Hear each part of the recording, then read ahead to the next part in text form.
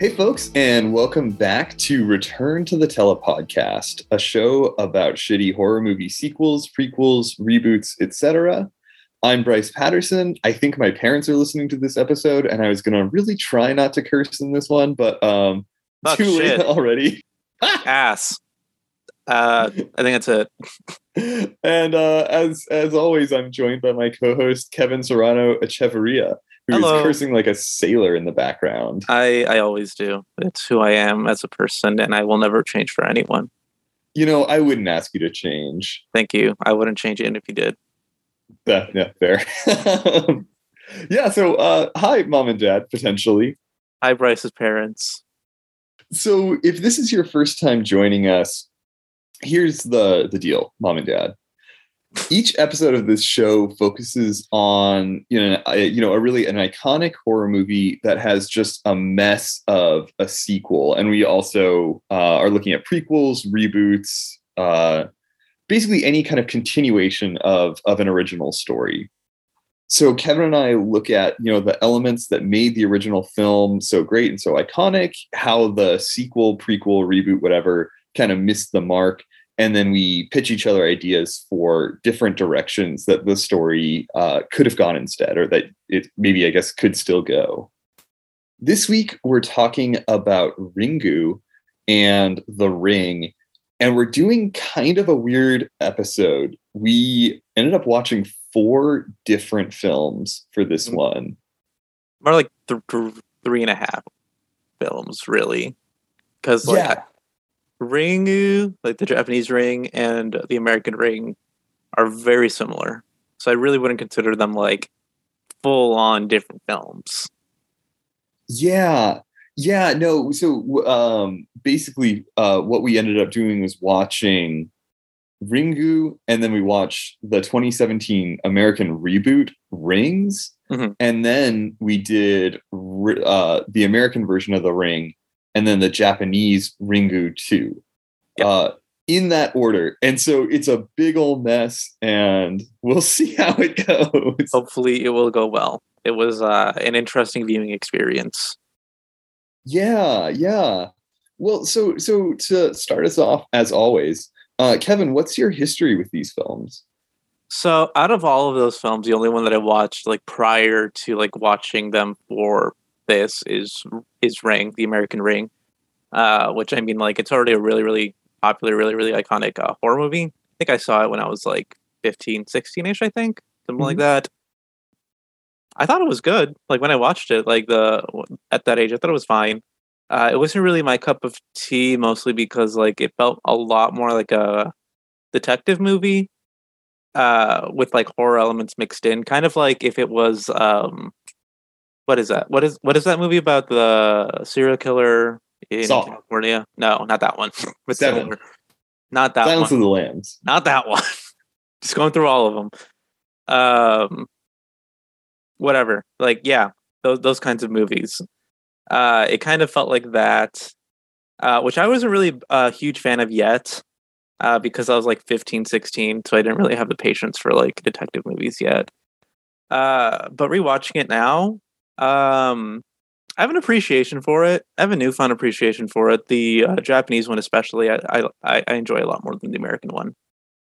Yeah, they're interesting, and we'll talk a little bit about the kind of similarities and differences between the two. I think The Ring is a really good mystery, I think, or I think there's a really fun sort of process of piecing together, the different things we see in the videotape to sort of what they end up being clues for. The investigative side of it is really fun. So the American version came out in 2002, so I would have been, I think in like 4th or 5th grade, maybe.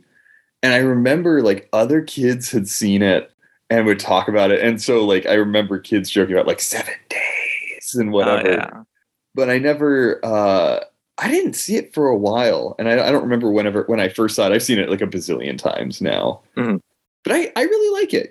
I think it's generally like a well-crafted story with like a really fun kind of central thing to it. The whole like 1 week to live. I think it's fun and interesting. But this was my first time seeing any of the sequels, the original Japanese film, anything like that. Yeah. What it came out in 2002, so I would have been like 5 or 6. So I did not see it at that age because I don't recommend showing Ring to a 5 or 6-year-old. Yeah, I think that's wise. Kevin, I was pausing because I was expecting you to start singing "1 Week" by the Bare Naked Ladies. It's been. It gets me every time. That should have been the ending song. Like we should have gotten like the last shot just being like someone dying, and then suddenly out of nowhere, it's been, and then the credits roll. I am so sold on that. I love it. We need to make a remake of our own that has that. That's actually my entire pitch, is just The Ring as done by the Bare Naked Ladies, and they star as all the roles. Yes. I like that. I like that pitch a lot. Cool. Well, without further ado, so I'm going to summarize both Ringu and The Ring. They're very similar. And so I've written a summary that hopefully I think captures everything that's the same between the two films, and we can talk a little bit about the differences. Yeah, we'll note a few of the very mostly inconsequential differences between the two.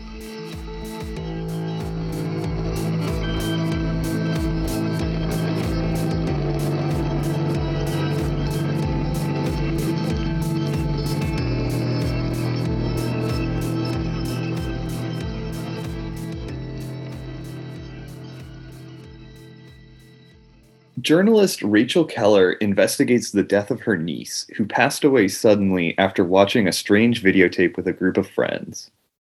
Rachel tracks down and watches the videotape, and she now has 7 days to live. She recruits her ex-boyfriend Noah to help her study the tape, and they start to experience strange visions. Things heat up when Rachel and Noah's son, Aiden, watches the tape himself. Eventually, their investigation brings them to a small island off the coast, where they follow the story of Samara, a psychic girl murdered by one of her adopted parents. So in the Japanese film, I believe it's her father who does the murdering, and in the American film, it's her mother. I think so, yeah. Rachel and Noah return to the mainland to find Samara's body, which is in the bottom of a well, and give it a proper burial. And then, they think everything is fine. 1 Week by the Bare Naked Ladies plays, then Samara shows up and murders Noah. The film ends with Rachel realizing that Samara won't come for you as long as you make a copy of the tape. And so the film ends with she and Aiden making a copy together. So they're very similar, right? Yeah. What were the major... I mean, you mentioned that you preferred the Japanese version. I did for a few reasons. It's really just like small differences that make me enjoy the Japanese one more. A big one for me is the camera work in the Japanese version is less, I would say, annoying, or maybe a little bit more, I don't want to say professionally done, less gimmicky, maybe. Because like the American version just has like this early 2000s like greenish like color palette throughout the entire movie. That reminds me a lot of Twilight, because Twilight has a very bluish color palette throughout all of it, and the Japanese one doesn't have it. Everything's just like kind of naturally lit, which is a lot nicer. Besides that, they had a weird subplot in the American version where like Samantha, Sangria,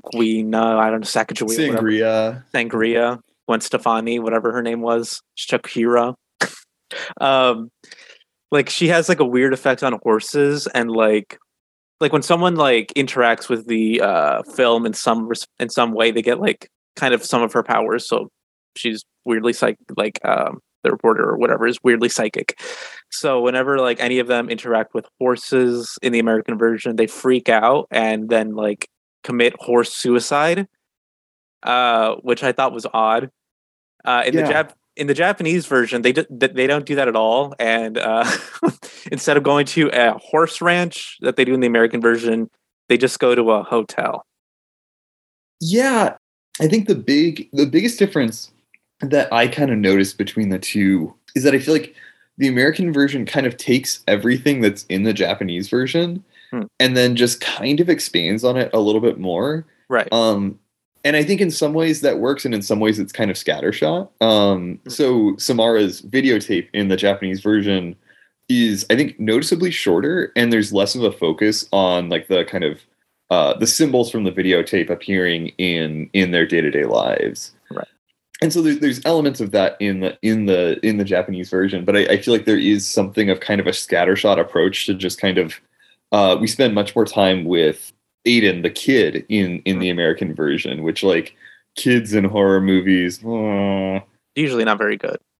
Yeah. And there's just kind of like it just feels like it's a little bit like more of everything. Yeah. And so there are things that I think I like somewhat. I think the mystery is maybe like a little bit more complex in the American one, but I also don't. I feel like everything is a little bit more complex. I'm not sure how much it actually needs that. Right. Yeah. And I also feel like similar to that, we get a lot more of Samara. That's her name, right? Samara, whatever. Yeah. I can never get her name right. Sudoku, yeah. We get a lot more of Sudoku in the Japanese version than the American version. Like, we see her, like, her actual past. People flash back to her a lot more, which I liked, because it kind of, like, made more sense as to, like, what was happening in the Japanese version as opposed to the American version. Like, there was this whole thing where she, like, or someone at least, fell into a volcano because they predicted that a volcano was going to erupt or something like that. I thought was interesting too. Yeah. So in the American version, Samara is adopted by a couple that's not able to have a child, whereas in the Japanese version, the mother is psychic, and then the child is psychic as well, and it's just like the child is both psychic and evil. Yeah. Something I notice is I feel like the American version spends a little bit more time on kind of characterization with the major people involved. So Rachel, Noah, and Aiden, their counterparts in the Japanese version. I think those characters, we spend a little bit more time with them kind of as people, but they're also very tropey. So like Aiden is very much the kind of precocious kid who calls his mom by her first name. And I was thinking about what we were watching. I was like, I don't know if I actually need that much on these people. Not really, no. I mean, like, in the Japanese version, the child is just like a child, which, he's mostly silent. Yeah, which I thought was a good choice because it made him significantly less annoying than the American Aiden. Yeah, but overall, right? I mean, I thought they were both good films, and as far as remaking a film for Western audiences, I thought they did a pretty good job overall. I thought, yeah. I mean, like, I don't know. I almost like wonder what even the purpose of remaking a foreign film for another audience, especially an American audience. What's the point of it? Because, like, I watched Ringu, the Japanese Ring. I have some knowledge of Japanese culture, but not like, I'm not an expert on it. I haven't been to Japan. And, like, I got through it perfectly fine. Like, all I had to do was read subtitles, and I was like, okay. And, like, I felt like it was a very similar experience if I would have been, like, a Japanese person or something like that. If I knew a lot about Japan, I feel like I didn't really miss a lot by not knowing a ton about Japan. Yeah, something actually my mom has said to me before, hi, Mom, is this idea that, like, horror is actually one of the easiest genres to translate. And I think it makes a lot of sense, right? That, like, generally, I mean, different cultures have different things that are creepy to us, but there are a lot of fundamentals that work really easily regardless, right? Like, somebody getting chased down by somebody who's going to murder them, I think, is scary kind of regardless of cultural context. Right. And so, yeah, like, the watching through Ringu, there weren't really any moments where I felt like I was missing something as an American viewer. And I mean, it could be right that there is, like, characterization going on that I don't notice because I don't speak Japanese, and so maybe a character is actually speaking in puns through the entire movie, and I don't pick up on any of that, right? But yeah, it is it is like a very seamless film, I think, to watch as an American audience. Yeah, like, I don't have anything against the American Ring necessarily. I think it's fine. I just like question the purpose of it existing. Because like, if an American person just watched the Japanese Ring, if the Japanese Ring was just like released in the U.S. at around the same time, I'm fairly certain like viewers would have the same experience with it, or at least a very, very similar experience with it. Yeah, that's really fair. I guess, maybe I'm trying to think of like, because I mean, the reason is money, right? But I mean, yeah, we know that, but we're ignoring that for a second. Yeah. So ignoring that, I mean, I do think, the American version pushes a little bit harder on both the kind of detective-y sort of elements and the horror elements. I think there are more kind of consistent scares in the American version. Yeah.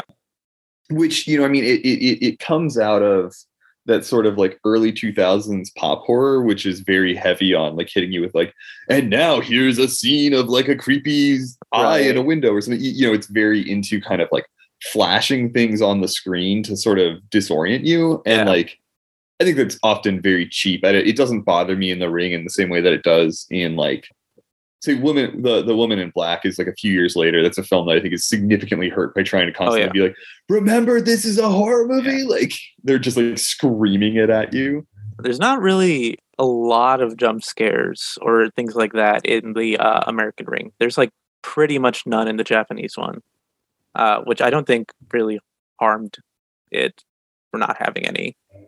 Yeah, no, I think they were impressively restrained, actually. Yeah, there's a surprising little amount of horror, at least from an American standpoint, in the Japanese Ring. Yeah, it's much more that sort of creeping dread, and the countdown, which leads us very smoothly. I'm a podcaster. I know how to segue ideas.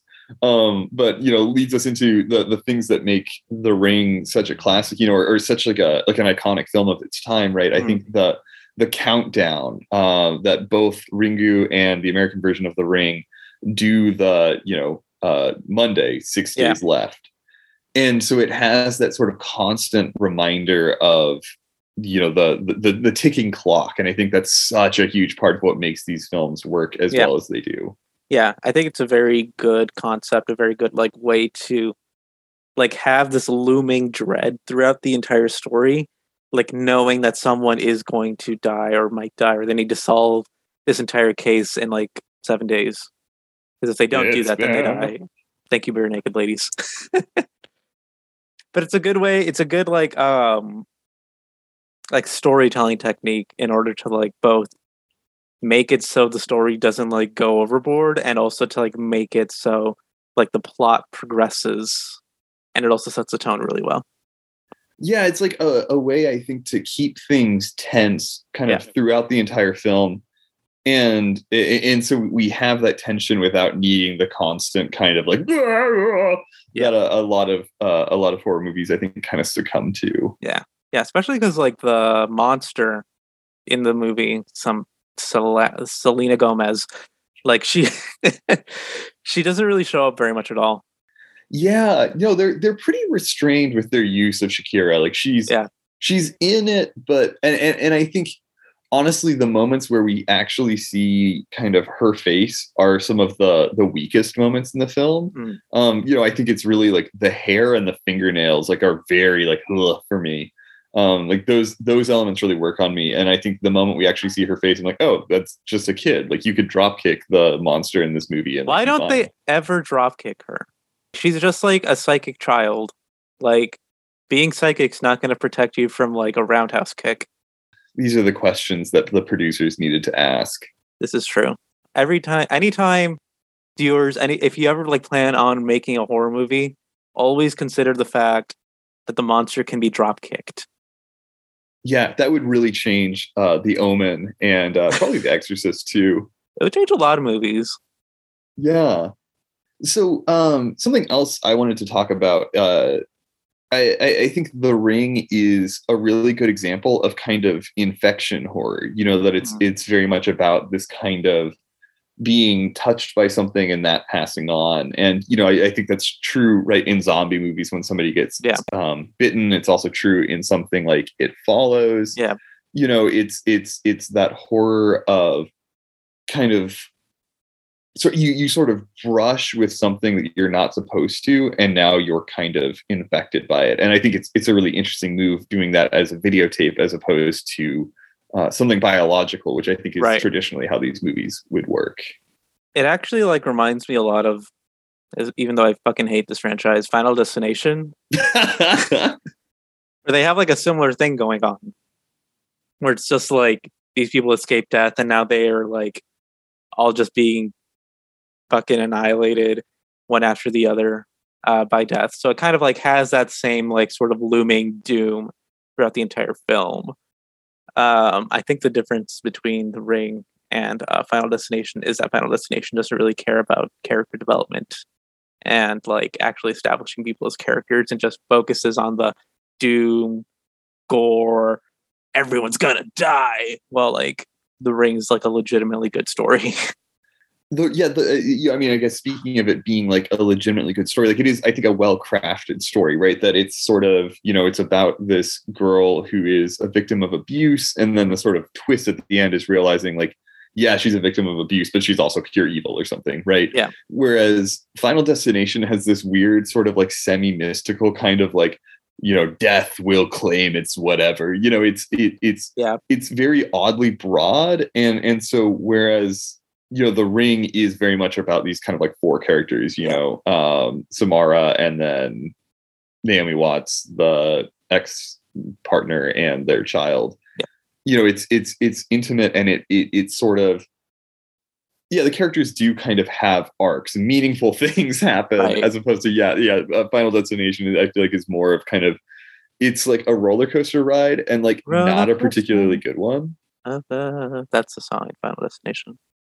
Wait, what's the song? Roller Coaster by I think it's called Roller Coaster by Red Hot Chili Peppers. It's literally just playing while two people are dying. It's kind of cool. Oh, okay. I think it's in the fourth one.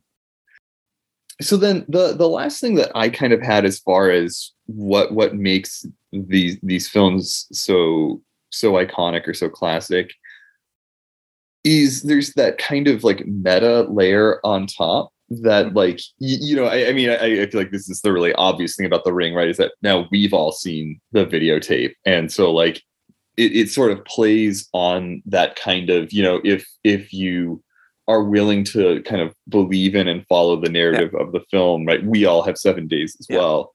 It's kind of a Blair Witch, a little bit before Blair Witch. Yeah, well, and actually, I think Ringu came out the same year as Blair Witch, if I remember right. Okay. I could be wrong. That's spurious and unresearched. Valid. But there's I think there is something to that. We were joking about do you know anyone who's seen Rings 2017? Because I don't. Does that mean that anyone who sees Rings 2017 dies in 7 days? It's been. It's been. God, we don't have much time left, Kevin. I hope I get killed by the bare naked ladies.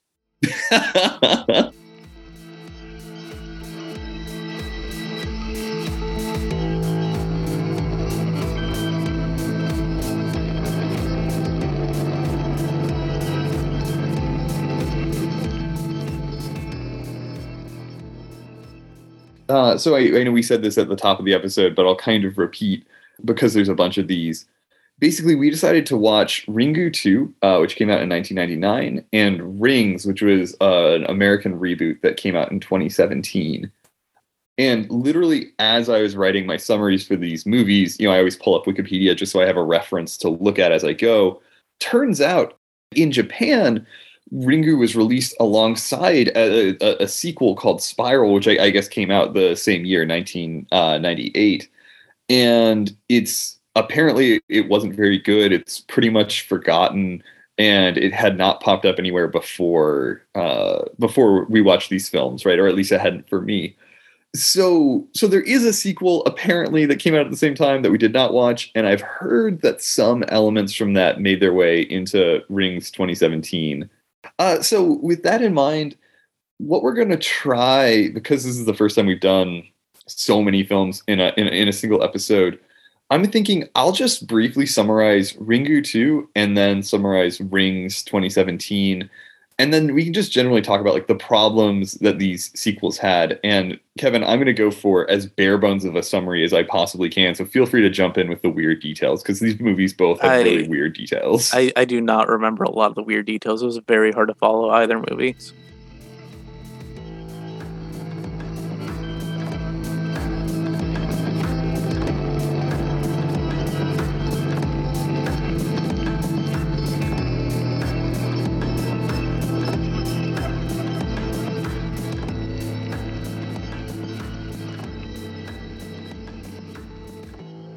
Taking place directly after the original film, Ringu 2 follows an investigation of the events of the first film after Samara's body was found in the well.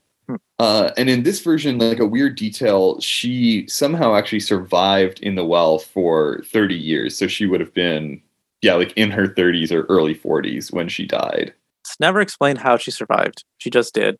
Yeah. She she was fed through psychic energy alone, most likely. Yeah.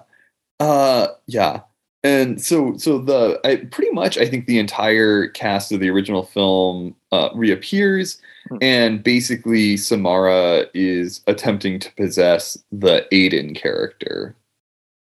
Side note, like, we're using the American names for everyone because they have different Japanese names.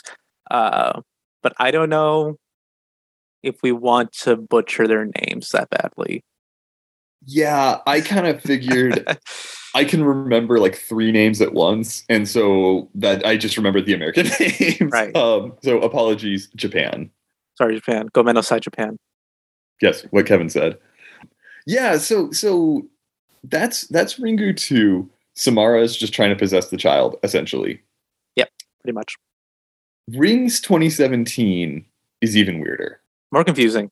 Even more confusing than Ringu 2, which is saying a lot. Yeah. So there's this girl, Julia, and her boyfriend, Holt, goes away to college and essentially ghosts her. We've all been there. Yeah, right. She gets concerned, and so she just like goes to his college looking for him and realizes that he's been taking part in a research study led by a professor named Gabriel, who's played by the same guy who played Leonard in The Big Bang Theory. Johnny Galecki. Yeah, weird casting choice. And so basically what Julia realizes is that students are watching Samara's tape as part of this research study, and then they're making copies and passing them on to other students to avoid death. And so through some convoluted bullshit, through convoluted something dumbness, eventually Julia and Holt set off to cremate Samara's body because apparently burying her wasn't enough. And they learn the true story behind her birth, because remember, in the American version of The Ring, she was adopted. And there's an evil priest involved and a plan to like reincarnate Samara. And none of the characters from the original Ring or from the American original appear in this version. Nope. Yeah. I think that's pretty much it, right? Yeah, but like, where do we start with these films, Kevin? Because I don't know. I'd like to start with the Japanese Ring too, just because it's easier to follow. Because like, pretty much like at the end of like towards the middle point of the remake of the Ring, the American Ring, I was very confused. Quick editor's note: Kevin is talking about Rings 2017, the American reboot of The Ring. So I don't really know how to talk about it. But like, I think the sequel to The Ring is like a classic kind of mistake that a lot of people who make sequels or remakes to horror movies, it's kind of a classic example of that, in that they like overcomplicate things and it just kind of stops making sense. So like, the sequel isn't spectacular in any way in terms of like horror movie sequels / remakes. It's like kind of something we've seen before, where instead of like there just being a very clear story in The Ring, it's very much a detective story about this girl with a weird ass name who just kills people or whatever through videotapes.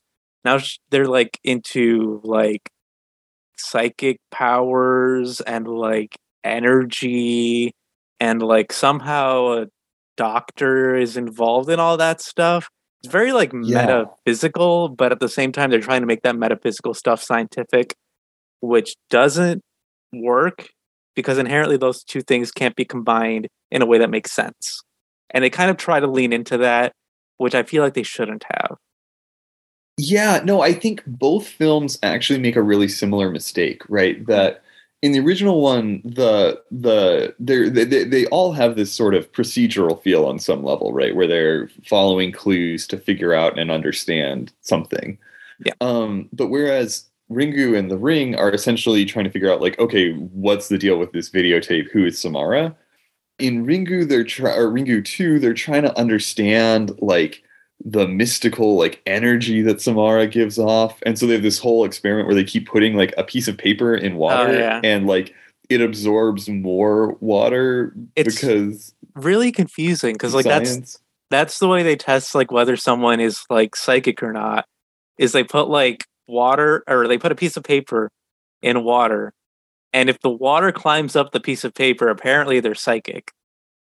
Yeah, because like their psychic powers are like somehow, uh uh changing the electrons in the I don't know.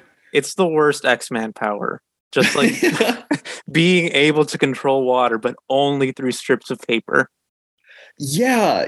Well, and so then the reboot Rings 2017 has this similar thing, right? That Leonard from The Big Bang Theory is running this research study on a college campus. Yeah. And he early on in the film talks about the what is it? Is it the dual slit? Oh yeah, the double slit study? experiment. Double slit Yeah. experiment. Even though he's a biology teacher, the double slit experiment is theoretical physics. So I don't understand. And then like he has this whole like monologue where he's kind of like explaining this, where it's like he starts off with biology and he goes into physics, and suddenly he's into like deep like philosophical questions, and it doesn't really transition well. It's like our perceptions of things changes the reality, and it makes us like we have some sort of like power in the way we perceive things and stuff like that, and it's just questionable as to like why Delilah. Yeah. Well, and I think so. Any listeners who have any background in science, I apologize ahead of time. But so my understanding of the dual slit, double slit experiment, whatever it is essentially that like the behavior of electrons changes when they're observed. That's kind of the broad strokes? Sort of. It's not that they're like I kind of know about it. It's not that like the act of a human or something observing it, like literally like our perception of it is changing it. It's the light that is necessary to observe it changes the behavior of the electrons. Does that make sense? It does. Okay. It does. Yeah. And so I think, in theory, what it's playing with is this idea that like by observing this videotape, Right. you make a change. But what's baffling about Rings, the 2017 film, is that it essentially is trying. So it starts at that point, right? But then by Yeah. the end, we're dealing with this crazed evil priest who, like, I don't know if he thinks Samara is the devil or what his deal is. I don't know. But it's sort of like it's thematically just like a dog's breakfast. Like they're kind of like, okay, so like here's some science, here's some like Christianity, here's whatever, Leonard from the Big Bang Theory. And so it ends up feeling like, whereas I think Ringu 2 makes the mistake of just leaning too far into the science, Rings just kind of throws a bunch of stuff at the wall and is just like, well, so like all of these things, and like none of it connects or really makes any sense together. It doesn't. I think a big problem that I have with it is the fact that like the central character, I feel like in Ring 2 that like makes the plot go along is Leonard from the Big Bang Theory. But he's supposed to be a biology professor, but this like trial experiment thing that he's doing has nothing to do with biology, like in the slightest. Yeah. And like he's somehow getting a lot of funding for it because he has like a whole secret floor somewhere in the university that kind of looks like a rave, I guess, but Yeah. is apparently where they're conducting their experiments, which I don't even know what experiments they're conducting. Like they already know that if they make a copy and they show it to someone else and they don't die. I mean, the person who like saw the film itself doesn't die, but then it gets passed on to someone else. So I don't really know what research they're conducting. It's never really that clear. And also it took them forever to figure out that like the markings that people get when they see the the Ring movie thing is in Braille. Yeah. Which is kind of obvious. Like Braille's kind of distinctive. I feel like if I saw like weird Braille-like markings on my hand, I'd be like, "Oh, that's Braille." Yeah. No, it's really it's a really weird kind of move all around, I think. And I think what it comes down to is that, you know, in the original film, the mystery is all about kind of, I think, you know, man's inhumanity to man, or woman's inhumanity to girl, I guess, in the American version. Mm-hmm. But it's very much about these human interactions, and then the kind of twist of like, oh, it sort of was about that, but also Samara just is kind of pure evil or whatever. And so I think both of these films sort of fixate on like the least interesting aspect of the narrative, which is kind of like the fact that Samara is psychic, you know. Or it's, yeah, like they fixate on the inhuman elements rather than the more interesting kind of human parts of the story. Right. Yeah, in like both films, really the human elements, the relationships between people aren't really focused on very much. Like I imagine, I think in the first film, like the one that's like developed the most is between the Aiden character and his mom, who dies just like 3/4 of the way through the movie. And in Rings, it's between the main character and her boyfriend. And they're incredibly bland and basic. They're not interesting people. I don't like either of them. And they don't spend a whole ton of time together, especially like at the beginning of the movie. So like I don't care about their relationship. Yeah. When it's interesting because I think, you know, one of the main kind of criticisms that I've heard leveled against The Ring, and I would kind of stand by this, is that like the characters themselves aren't all that interesting. Like Naomi Watts as a character, right? As Rachel. Yeah. She's not particularly distinctive. You know, like if you asked me to say like 3 personality traits about her, I would struggle to do that. And it's, you know, it's fine. I think it's something that is not necessarily a strength of the original film that I think a sequel could build on, right? That I think really focusing on like how people would interact in the scenario once we all know how the ring works and some of the mystery behind it.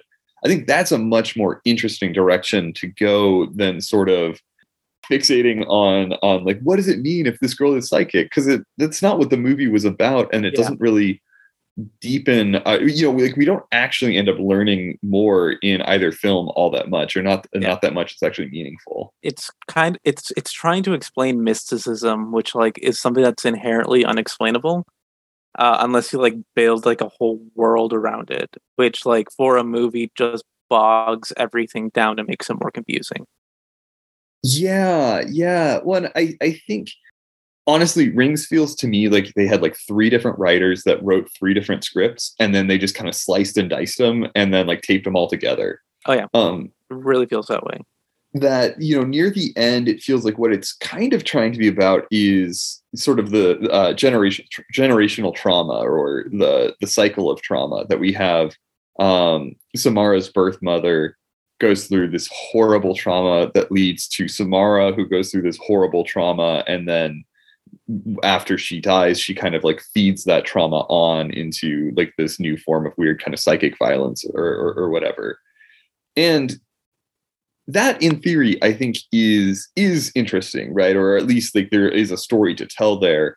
But the story that at least that I would tell there, does not go any of the directions they went, right? Like I would not mess around with so the research lab where college kids watch the video in this weird the double slit experiment, man. Yeah, you just don't get it. Yeah. Like it's like it almost feels like in the third act they start to realize like what movie they maybe should have been making all along, but like they've already made, the other 2/3 of the movie. So like, what are they going to do at that point? Right. Yeah. It's a buildup that doesn't connect to like the conclusion. Yeah. No, I think that's a great way to put it. And I think that's why I was confused by it, because everything felt so disconnected that by the end of it, I was just like, how does this make sense to what was established beforehand? Where's the biology? Where's the double slit experiment? What does any of that have to do with like familial trauma? Yeah, and in the end, it really doesn't, right? Like No. I think the movie falls apart in part because of that, and then also because the characters are terrible and the script is awful. Not even like the whole psychic powers and anything really connect to the trauma all that clearly. Like, I'm just kind of like at a loss at that point, because like everything that they built up has led to nothing. Yeah. Well, and we have to talk about, so the opening of Rings 2017, it starts on an airplane with this random dude talking to a woman in the aisle across from him. So they don't even know each other. And he's just like, yeah, so like there's this crazy videotape or whatever. And I believe the very first line of the film is, life sucks when you can't sleep. Yeah, that's what it was. Yeah. Which is the weirdest fucking thing to say to some stranger just like next to you at an airplane. Yeah, like that's not how you start a conversation. All, don't talk to a stranger next to you at an airplane. Like, don't. Yeah. I would hate that. Yeah. And then there's this whole thing where like Samara like takes over the plane and theoretically it crashes. And like it's really briefly mentioned that like the VCR that Leonard from Big Bang Theory finds that has the videotape in it belonged to this guy who died on this plane. Yeah. But otherwise the plane crash is never mentioned, right? And there's nothing about, like we found the black box from this airplane and apparently like a weird ghost girl like took over the plane. Like, and it's confusing because like if she did that, then like does that mean that anyone who survived that plane accident would die in 7 days, but only if they saw the film? Right, because it appears on all of the monitors on the back of the seats. I mean, I think it speaks to this problem that both Ringu 2 and Rings try to take the plot of the original Ring and move it into more of like an institutional setting. So like a university having scientists study it, or even like having the police more involved. And like, I don't think narratively it can hold up to kind of like the scrutiny of having all these different people involved, right? It makes sense if it's a single journalist who's kind of looking for the truth. Like the moment you start to expand that very much at all, it's like, well, then we have all these questions like, okay, so did everyone on the plane see this? How are these college kids all keeping dead silent about this insane experiment, and like who is funding it? Why aren't like the college students like super upset at their professor, Leonard from the Big Bang Theory? Because like, he basically just cursed all of them to die in 7 days. Like, I feel like that's grounds for like decapitation via angry mob of 18 to 20-year-olds. No, I'm right there with you. So with that in mind, do you have any last thoughts on Ringu 2 or Rings 2017? Both bad. Ringu 2 is slightly better just because it's less confusing, but also not good. Would not recommend. Rings 2017 is terrible in many, many ways. Super confusing. I barely know anything about it, and like it doesn't translate well to like a modern adaptation of The Ring. Yeah, well, yeah. I feel like it has this weird problem of, so it came out in 2017. But visually, it looks like a film from 2002. Like it also does that kind of blue-green filter. And they sort of entirely miss the boat on the fact that like we've moved into like the age of like YouTube and social media and the dark web, that like there's all these developments that are significantly more interesting, or like, it doesn't modernize the story even though it's 15 years later. I mean, like, they digitize like the video, but like it's pretty much just like I share it with one person instead of like we could streamline this process by like putting it on Live Leak or something. Yeah.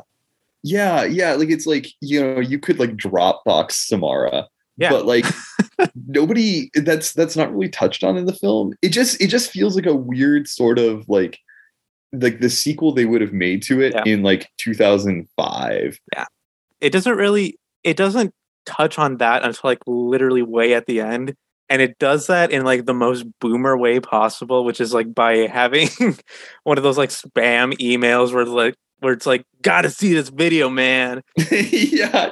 And like, it's the kind of link that anyone would know like not to click because you're gonna get a virus. Yeah. But yeah, it ends with this link going out and all these people being like, whoa, this video is cool. It's like, I mean, we've all seen student art films before. Like, don't get ahead of yourself, buddy. Right.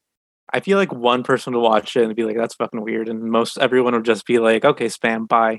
Yeah, or they'd be like, oh, cool, this is your final project. I'll totally watch it. And then never watches it. Yeah, Samara never kills again.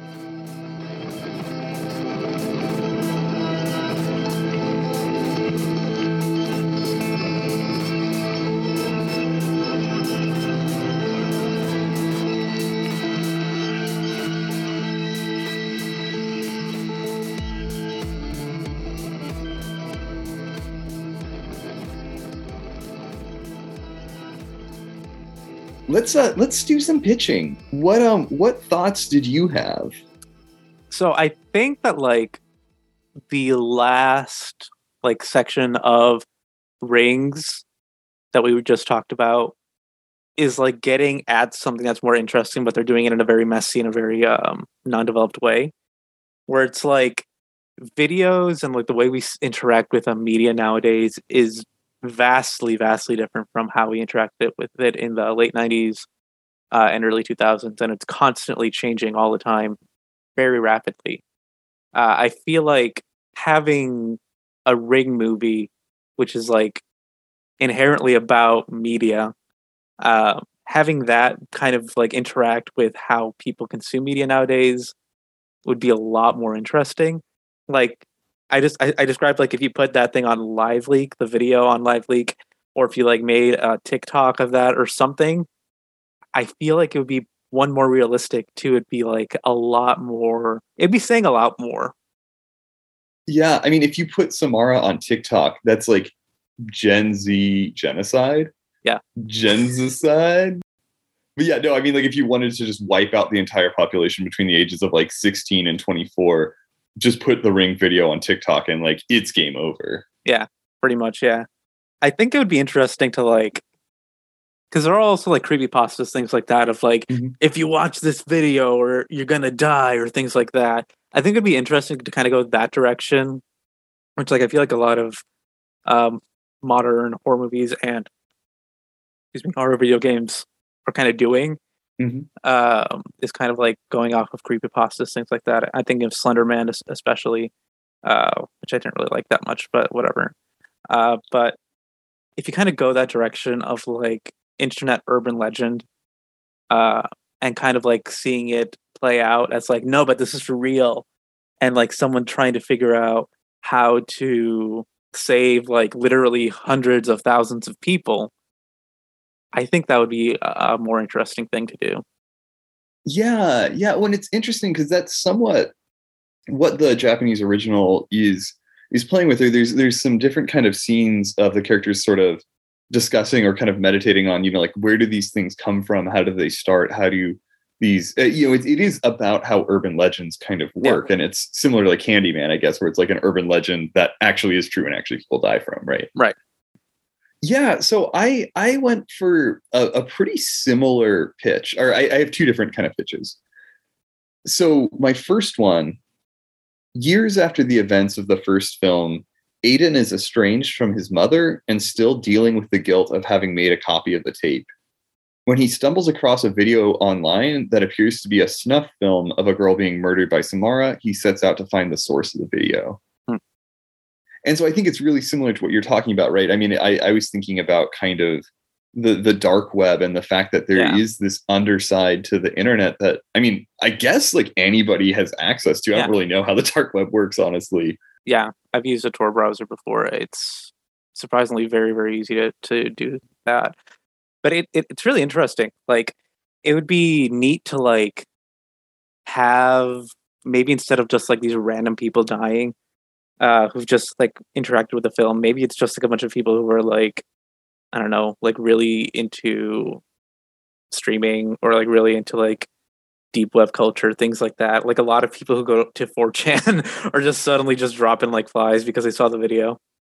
Yeah, or there's something very targeted, I feel, about like putting it on 4chan. Yeah. Yeah, well, so it's interesting to me, right? I was thinking about the idea of, at the end of at least the American version, Aiden is very uncomfortable with making a copy of the tape, right? Because he knows that by doing that, they're continuing it on, and I think there could be a really interesting exploration of survivor's guilt in a sequel and, playing with, well, like this could have died with us. And it's sort of a decision that because he's a child, he's not really able to make it, right? His mom makes the decision for him. Yeah. And I imagine that he would feel like especially guilty if, because he had to pass on the tape and it eventually got digitized and put online, that he's kind of like directly responsible for probably hundreds of people's deaths. Right. Yeah. Well, and I think it's interesting too how it kind of, how the mystery shifts in that way as well, right? So like in the first film, they track down the specific locations that are being shown in the video, and that's how they're able to kind of eventually learn about Samara as a person and then also find her body.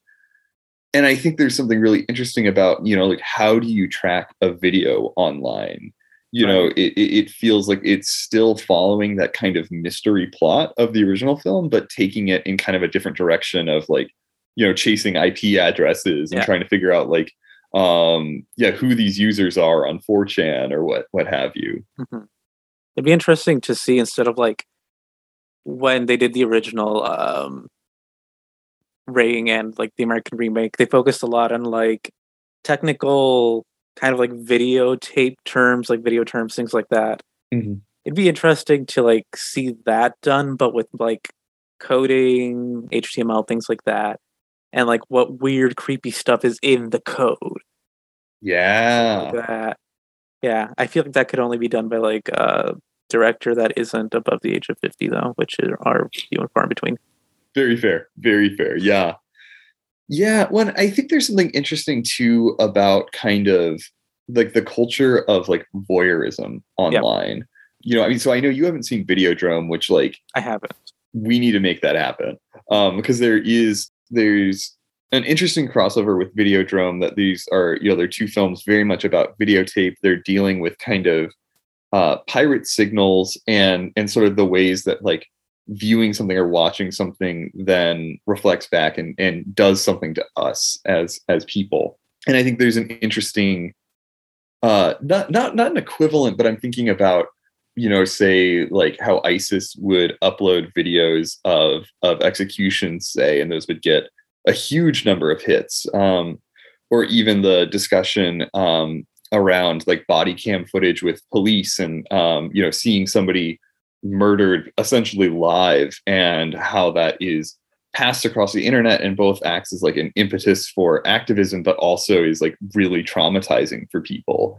And I think there's like a whole world that you can play with there of then the voyeurism of how we approach the things that we view online and how we feel so separated from these things that we interact with online.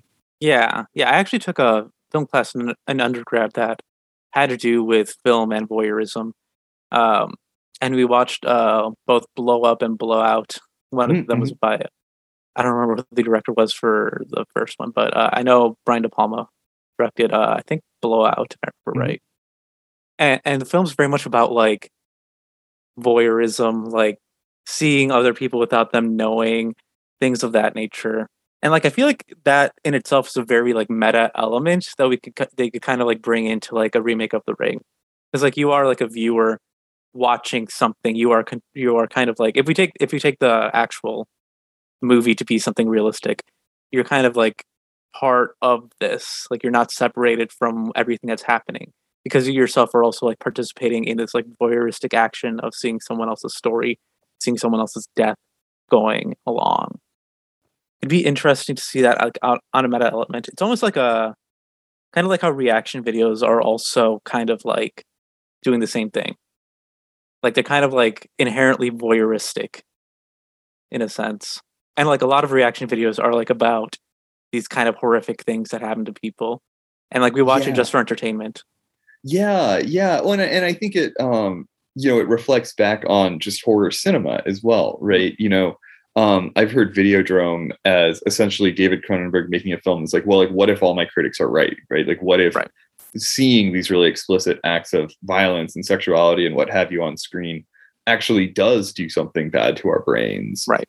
So I think there's something really interesting of taking The Ring and going to this next step further. Was not even necessarily like the Samara video that's circling, but it's actually a snuff film of someone being murdered by Samara on the screen, and thinking about like how would the internet react to that? Because I think for a lot of folks, we'd just be like, "Whoa, that's like some amazing special effects," Right. And that's kind of like voyeuristic and like messed up in its own way. Yeah, it is, and like I feel like, especially with the original Japanese one again, it went really well. It went really, I think, realistically with this sort of like urban legend thing. Of like, oh, there's this video that if you watch, you're gonna die in 7 days, and like people are obviously gonna watch it because like you're hard and you want to like prove yourself to people. And I feel like that sort of like culture is a lot more prevalent in the internet nowadays. So like it's kind of like that times like 1,000, where it's like if you like have like, if there is like a video that like if you watch it 7 days later you're gonna die, it's gonna like spread like wildfire. Yeah, like the influencer culture is just gonna be like wiped out in a single week. Pretty much, yeah. Yeah, well, yeah, and it's interesting too because like in the original film, right? Like the videotape is a specific physical artifact that somebody has to find and interact with, and I think the internet is really interesting in the ways that like things move so wildly, so quickly, so seamlessly. Yep. That fundamentally, like Samara is way more dangerous in the digital age. Yeah. And Rings 2017 does not get that. I mean, like if you put her online, she would be there forever. Like there is no way of like making sure no one ever watches that film ever again. Yeah. Yeah. Like there's no way to like delete something from the internet, really. Yeah. Yeah, and I think that's a lot more horrifying of like having a monster or something that you just by nature of the internet, you cannot kill. All you have to do is like either like figure out how to like make her stop killing people, or like just like hope people stop doing it. Yeah. So I have one other pitch, and honestly, I am much less confident in this one. I feel like I think there really is something to like the combination of sort of what we've been talking about here, right? I think maybe it's just fundamentally that like the way that The Ring interacts with the internet is interesting and opens up a lot of possibilities. Right. But my other pitch has to do with so in the opening scene of both films, it begins with two high school girls having a conversation, and they're talking about the tape, and then it turns out that one of them has seen it.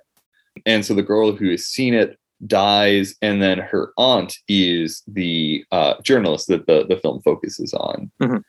The girl who doesn't die, but finds her body. I wish I remembered their names because it's really confusing me. Like, so like the girl who's not the one who did the thing, but basically the survivor of that scene in both films ends up in a mental institution and is just terrified of any kind of like a screen. Mm-hmm. And so my second pitch focuses on that character. So the friend from the original film finally leaves the mental institution where she's been living for the past 15 years.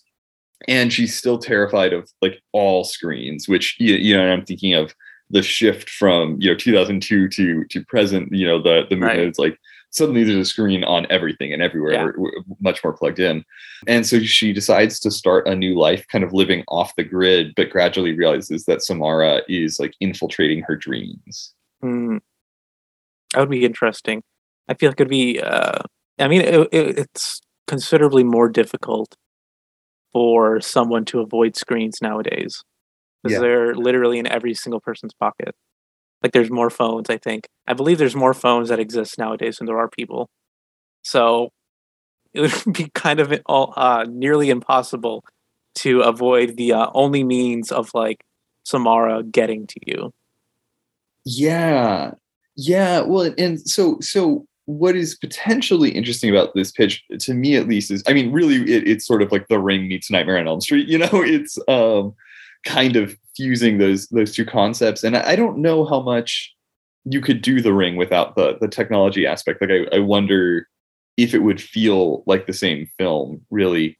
But I am interested in this idea of Samara kind of transcending technology, that like, even if you utterly cut yourself off from the ways that she travels, that there is no escape, really. I think there's something potentially interesting there. I forget. Have you seen Ghost in the Shell? Like, no, I haven't. Original one, way better than the remake.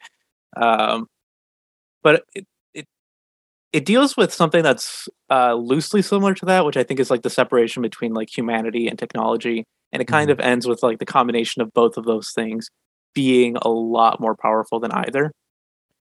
I think like one way that like Samara could transcend kind of that technology is by doing something like that. By, instead of like being a being that like relies on technology, I don't know.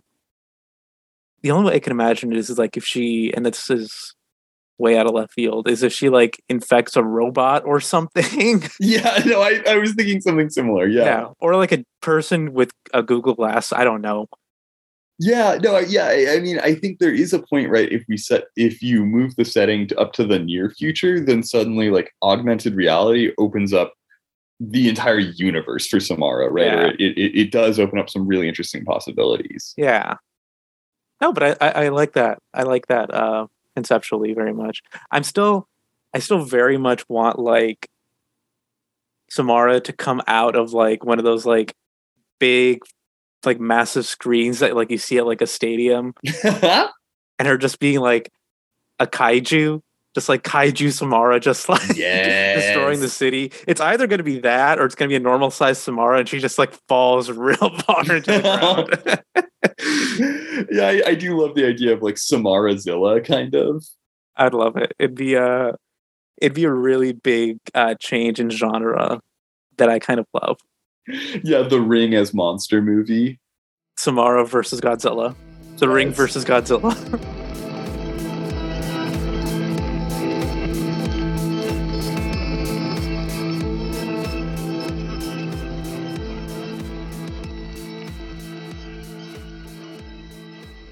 Again, it's interesting because on some level, it's not that the characters of the original film are incredible or anything like that, but I think there is something really interesting about following those people in particular years later, because I think, and maybe it has to do with like the transmission element of the story, right? Kind of, or like the infection horror of it.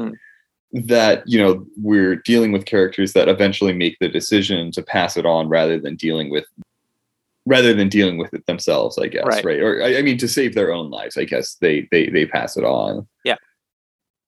And that does something, I think, or that to me speaks to like those characters are going to be in a very different place years later. They're going to still be working through that and dealing with that. And I think that both of the sequels that we watch sort of end up sidestepping that. Either by Ringu 2 just taking place just like a couple weeks, I think, after the original film, and Rings by just not even referencing any of the characters from the original film. I mean, like they're sidestepping like this really interesting conversation. I don't know. I feel like Ring, like the existence of Samara, everything like that, is the closest thing to like passing a thought around where like if you think this thing you will die, or something like that. Where it's like it's not necessarily your fault that you watched this, especially if you were forced into it. And I feel like it's an interesting conversation of like, should I feel guilty for doing this or not? Because like I sentenced someone else to die, but I did it only to save myself. Yeah, and like that is a starting point for a film, I think. Or like that's so much more interesting, I think, than say like figuring out like the true mother of Samara, right? It's been 1 week since I shut up. I really still want sushi and crab rangoons. I'm craving. I'm real craving crab rangoons right now. I'm gonna get some. I want the chicken to China, the Chinese chicken. You had a drumstick and your brain stopped sticking. Watching X-Files with the lights on.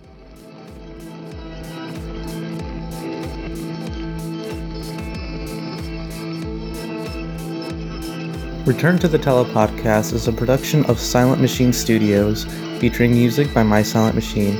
If you enjoyed this episode, like, subscribe, and do whatever else you usually do with podcasts, I don't know. Thank you for listening.